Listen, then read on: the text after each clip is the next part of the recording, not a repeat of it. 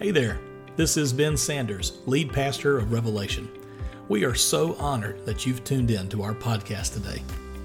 Even if you're not a part of our Revelation family here in Frisco, Texas, I want to encourage you to connect with us on social media. Just search for Revelation Frisco on Facebook, Instagram, and YouTube.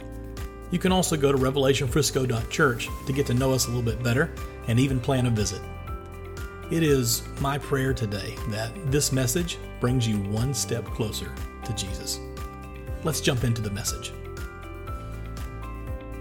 Good morning, friends, family that are in the house today. My youngest daughter snuck in on me in the back there, so we got to make sure I give a shout out. Yep, that's the baby. The baby is back there, the youngest one. She did come and brought a friend with her. Thank you to all my friends who did come and surprise me this morning with their presence. Revelation family, I love you. Again, my name is Andre Blassingame. I am a co-leader of the hospitality department, so you can thank myself for, the donuts and Mary's for the coffee and everything else that comes in the front, the wonderful greetings that you have when you come in. And I'm excited to be here with you today, because I get to actually talk and minister a word about something that changes everything. And today's message is going to be called The Dash. All right, so for my note takers, for the people that are not waiting for the recording that's going to come out tomorrow, The Dash, because we all know that God is the author of the beginning and the end. Yeah, that's right. Amen. He gives us the opportunity to frame the dash. Anytime you go to a homegoing celebration or you go to the cemetery, most of the time when you look at the tablet that's in front of the grave that's there, what do you see? You see a start date and an end date, right? See, God knows that start date. God knows that end date. And see, what you do in the middle is what changes everything. See, the dash changes everything. Yep. Come on, that's good. We all going to start. We're all going to finish. But what we do in the middle is what really changes this.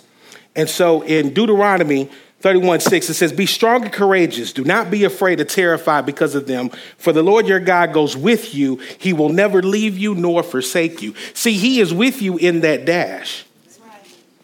You're not by yourself when you're making these decisions and choices. You're not alone. You must understand that. See, you have somebody that you can go to constantly when your spouse may not be available or when you're single, right? God is there in between that dash to give you what you need. And in that dash is where you must make change. And there's a lot of changes that will cause you to change in your life. Some of the ones of like, let's see, what did I write down? Marriage changes everything. Birth of a child changes everything. Job relocation changes everything. Sickness, death of a family member, loss of income. It changes everything for you in that moment, in that dash. So what are some feelings and emotions and thoughts that happen when those kind of tragedies or changes happen? Because all aren't tragedies. Most of the time they're triumphs and masters tragedies, and we take it too hard to heart and don't know how to bounce back. But call out some feelings that you feel, when you have a birth of a child or you lose a job or you go into relocation. Anybody? Hurt, fear.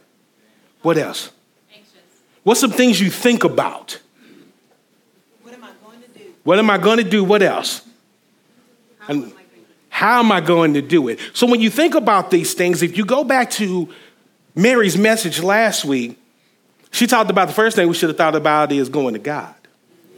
And so you notice nobody here said the first thing you think about when change happens is to pray. First thing that happens when change happens is to go to the Lord in prayer, to ask and seek his guidance. See, that's what your dash is about. See, God's designed it for you in that middle section of the beginning and the end to come to him first. Not second, not an afterthought. It's not what I'm going to do or how I'm going to do it. God, how can I do this? God, what would you have me do?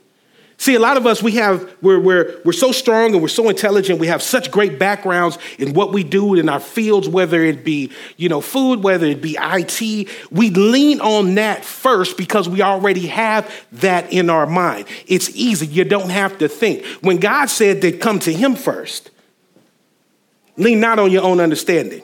Or we do read the same Bible, right? Amen. We lean on him first.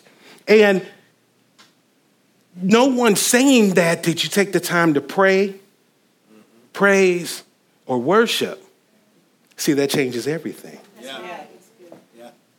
Just last week, Mary talked about that.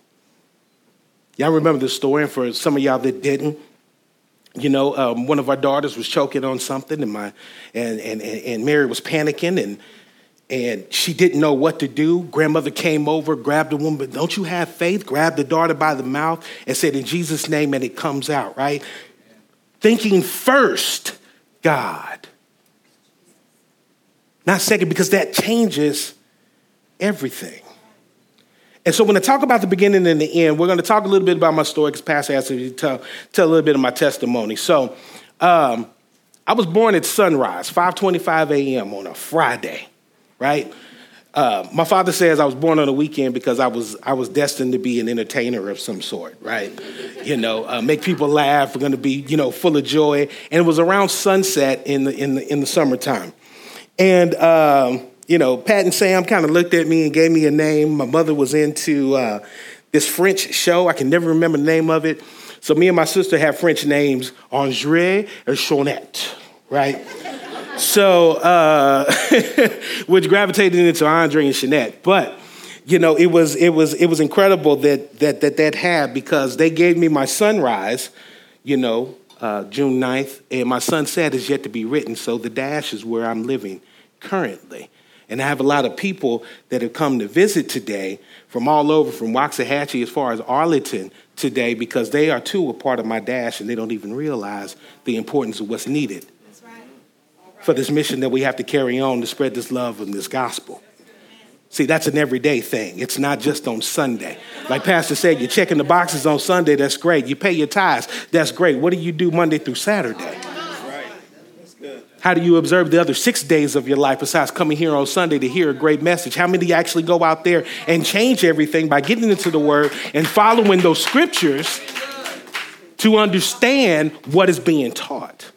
Taking it a step further. So, my story begins, I told you, and I'm going to start at about the age 10.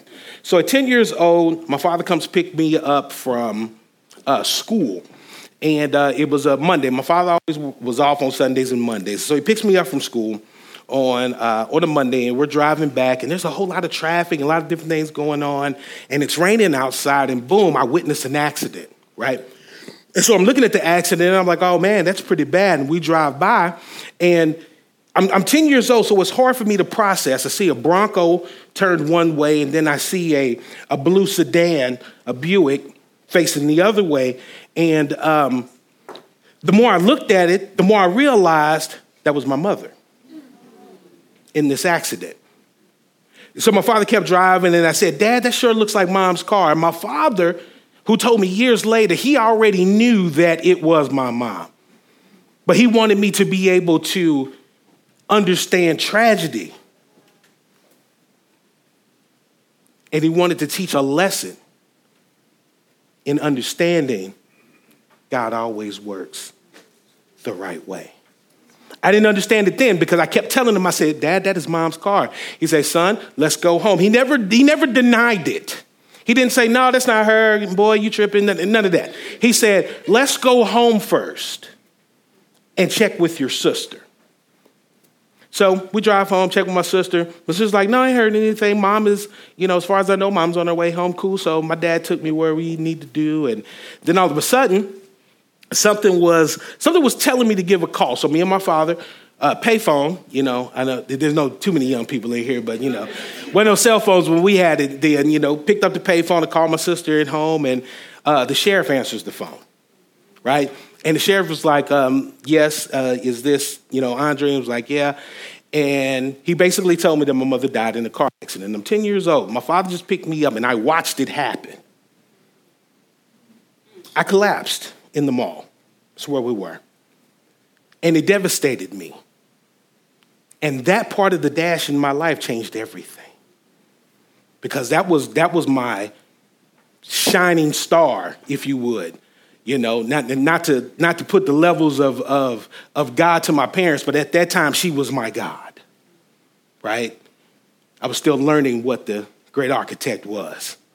And in that moment, something sparked in me. It was like, man, I've lost the person that was on my side. And everybody in the family knew I was her favorite. I was the baby, right? Shout out to the babies in the room, okay?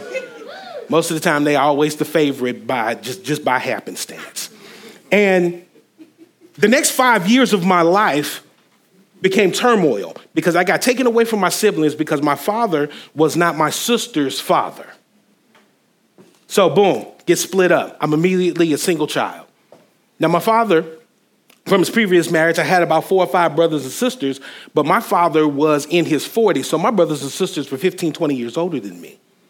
So I became an only kid. I became a latchkey kid. I went from living in one part of the hood that was brick to moving into another part of the hood, you know, living in a house, but the area was just as dangerous as giving a key and said, hey, son, figure it out. Because, see, my father worked from 3 p.m.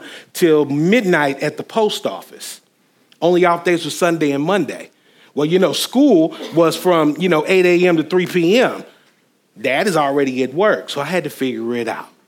5 years, I was not the best. I was not the best. But that afternoon with my mom dying began the development of my dash. Because once I went through, I hit 15 years old. I was a knucklehead. I was experiencing everything you could in the hood, from gang violence to robbing to being a thief. Everything you can think of when you think of a typical black male, because I don't, me and color, I be real with people, that you think of a typical black male that happens in the ghetto. It happened to me. High-speed chase, going down a one-way street. Sometimes this makes me cry because this is the dash that truly changed everything for me. We made it through about 7 lights, right? Riding in a stolen car. We're getting chased by a red Mustang, right? This is in the 90s. I mean, we are flying down Oak Avenue, moving, getting through 7 lights. We were going to get away from this police officer. But then God said, no, you're not, because there's one light that was not in our favor. And we hit a transportation van. There was a man driving this van, and this is probably about 3 o'clock in the morning, and we hit this man so hard, we sent him into a building that was on the corner. He was in ICU for 2 weeks. He literally fought for his life for 2 weeks. I myself, I went through the windshield. I laid on the hood. I was unconscious for about 12 minutes, according to what the paramedics study says. Face all tore up. Everything about me destroyed. My countenance destroyed. All I know is I woke up, and that day I had a brand new cross-color outfit on. I was looking good that day. It was tan. I had a bubble jacket on. Anybody from up north, y'all know them bubble jackets with the down feathers? They pulling me off the hood of a car from racing, running from the police, and they're cutting through my stuff, right? But I couldn't see anything but blood. And I have to give a shout out to my best friend because I know he's going to see this. He was there with me. He was unharmed and unfazed. And he could have ran and got away. He said, I stayed because I cared about you more than the crime we committed. And that spoke volumes. That changed everything for me because he could have got away. They weren't going to catch him because you got this teenage boy sitting on the hood of a car. Paramedics is focused on him. I don't care about anything else. That changed the dash in my life.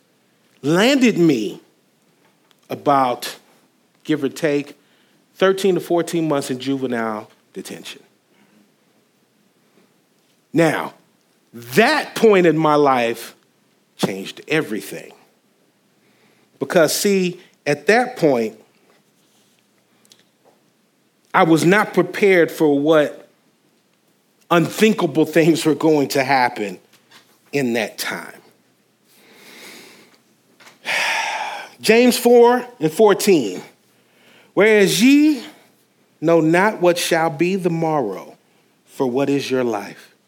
It is even a vapor that appeareth for a little time and then vanish away. See, that change I thought was going to last a lifetime, but it was just a moment. It was a twinkling in an eye. It was a vapor. But see, it molded me and shaped me into what I needed to be now. Because at 15, I could have continued to be a knucklehead. I could have got back out there and got on the streets. No, I got out and, went back to being a straight A student. If you ever really know, the true story, I was a straight A student out there being a thug. Like, you look at me on paper, it's like, why is this guy even doing this? Like, he's captain of the football team. And, because I didn't have my identity, I was still searching for that dash in my life. And I was left to my own devices. No knocking to my father, God rest his soul. The man worked as hard as he could. He wasn't prepared. He was 50 years old. They had to take a 10-year-old kid. He wasn't prepared by himself. So I got to lean on my own devices and get turned into it. So in that change of tomorrow, we're going to fast forward a bit to December 6th, 2022, right? 1 Corinthians 4:18 said, so we fix our eyes not on what is seen, but on what is unseen. Since what is seen is temporary, but what is unseen is eternal. Yeah. I was fixed on what I seen, but not on the change God was bringing. I didn't know that was a series of events that needed to happen for God to fulfill the purpose that I needed to be in front of you right now. I didn't see that when I was 10. All I saw was the hatred that I had for God for taking my God, if you will. I didn't really understand or fully grasp it because, see, my mother wasn't a church-going woman. We were the Easter Sunday group. I got a new suit every Easter. And that suit got used for an entire year for anything I needed, any graduations, if we needed to go to a homegoing, a funeral, anything that required a suit, had that one suit for the entire year. And, of course, I grew out of it, so I got a new one every Easter.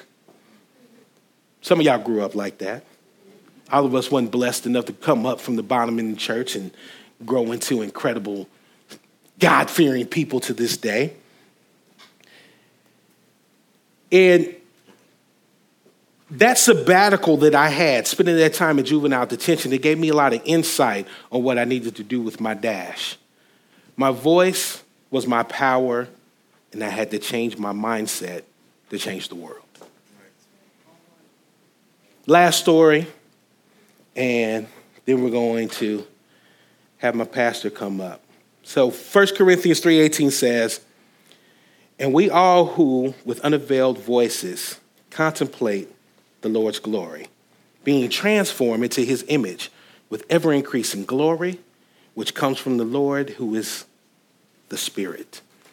And I use that as the last scripture because it goes into, there's a lot of different things that happen, but there was something significant that really changed for me recently, December 6th of 2022. Mary and I were driving down the street in Richardson, near our neighborhood, and we're coming down the service road. And in the service road, I'm in the far lane about to get on 175, heading south. There was a young man, and I didn't know it was a young man at the time, but he pulls out. I'm in the far third lane. Anybody know the far third lane? The far third lane. He's turning from way over here. He turns out from Collins and the service road and runs right into the back of us, right? And it's funny because I had just told Mary I had a dream a couple of nights before that I was in a car accident. So, of course, I'm already, on high alert. And typically what would happen when you're in a car accident, you get upset. You're ready to fuss. You're ready to use some words that you normally wouldn't use in most situations, right? Everybody, we're going to be real in here today. We're going to be real. And first thing I thought, I was angry. I said, why did he hit me? I know he see me. And then I thought about it. I promise I thought about this woman's message. I said, you know what, God? I'm going to come to you. What do I need to do in this situation? I said, because right now I am livid. I am heated because I'm in the far enough lane where you could have turned right into two other lanes. And you still hit me, right? So the young man hits me. I pull up. My first thought was, I was like, you know what? He's going to keep going, but I'm going to pull over anyway. So I pull over. Young man pulls behind me. He gets out, and he is everything but crying. Coming out of the car, he's like, man, I do apologize to you. I'm so sorry. I didn't mean to. And instantly, I got out of the car and did something that I don't ever do. I told him it was all right. Most of the time, I ask what happened. You ever think about that when you get into a car accident? You know, most people get out, they might say, I hope that they're all right. They'll say it, but they don't necessarily ask, what happened? How'd you hit me? What was the problem? Not, is your neck broke? Did you hurt your leg? Do we need to call an ambulance? You're trying to figure out the why when your dash's purpose is to figure out how to help. Right? And so I asked him if he was okay. He said, I'm okay. He was very apologetic. And then as he told me more of his story, he's a student that goes to the University of Texas at Dallas.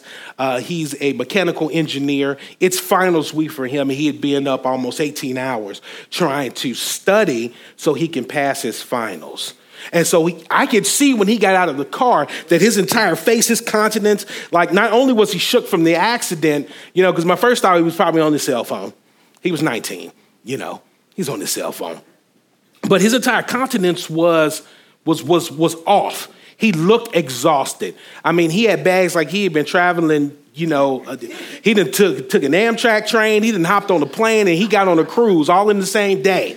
This young man was pretty down, and we got to talking and when looking at it and taking the pictures and exchanging information. He was apologetic, and something just told me to pray for him. And that changed everything for me because I didn't know from being 15 years old, being a juvenile delinquent, that almost 30, 40 years later, that I'd be praying for somebody that hit me.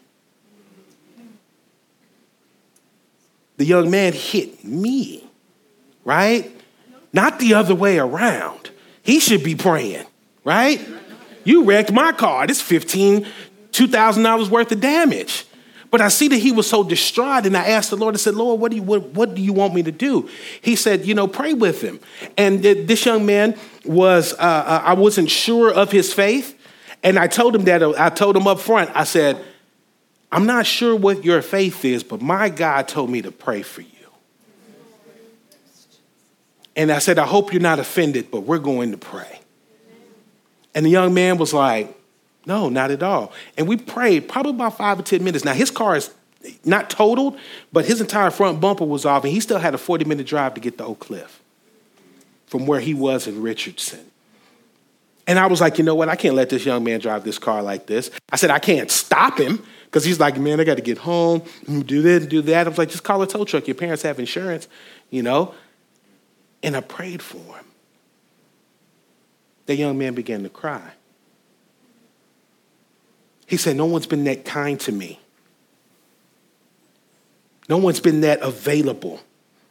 I hit you.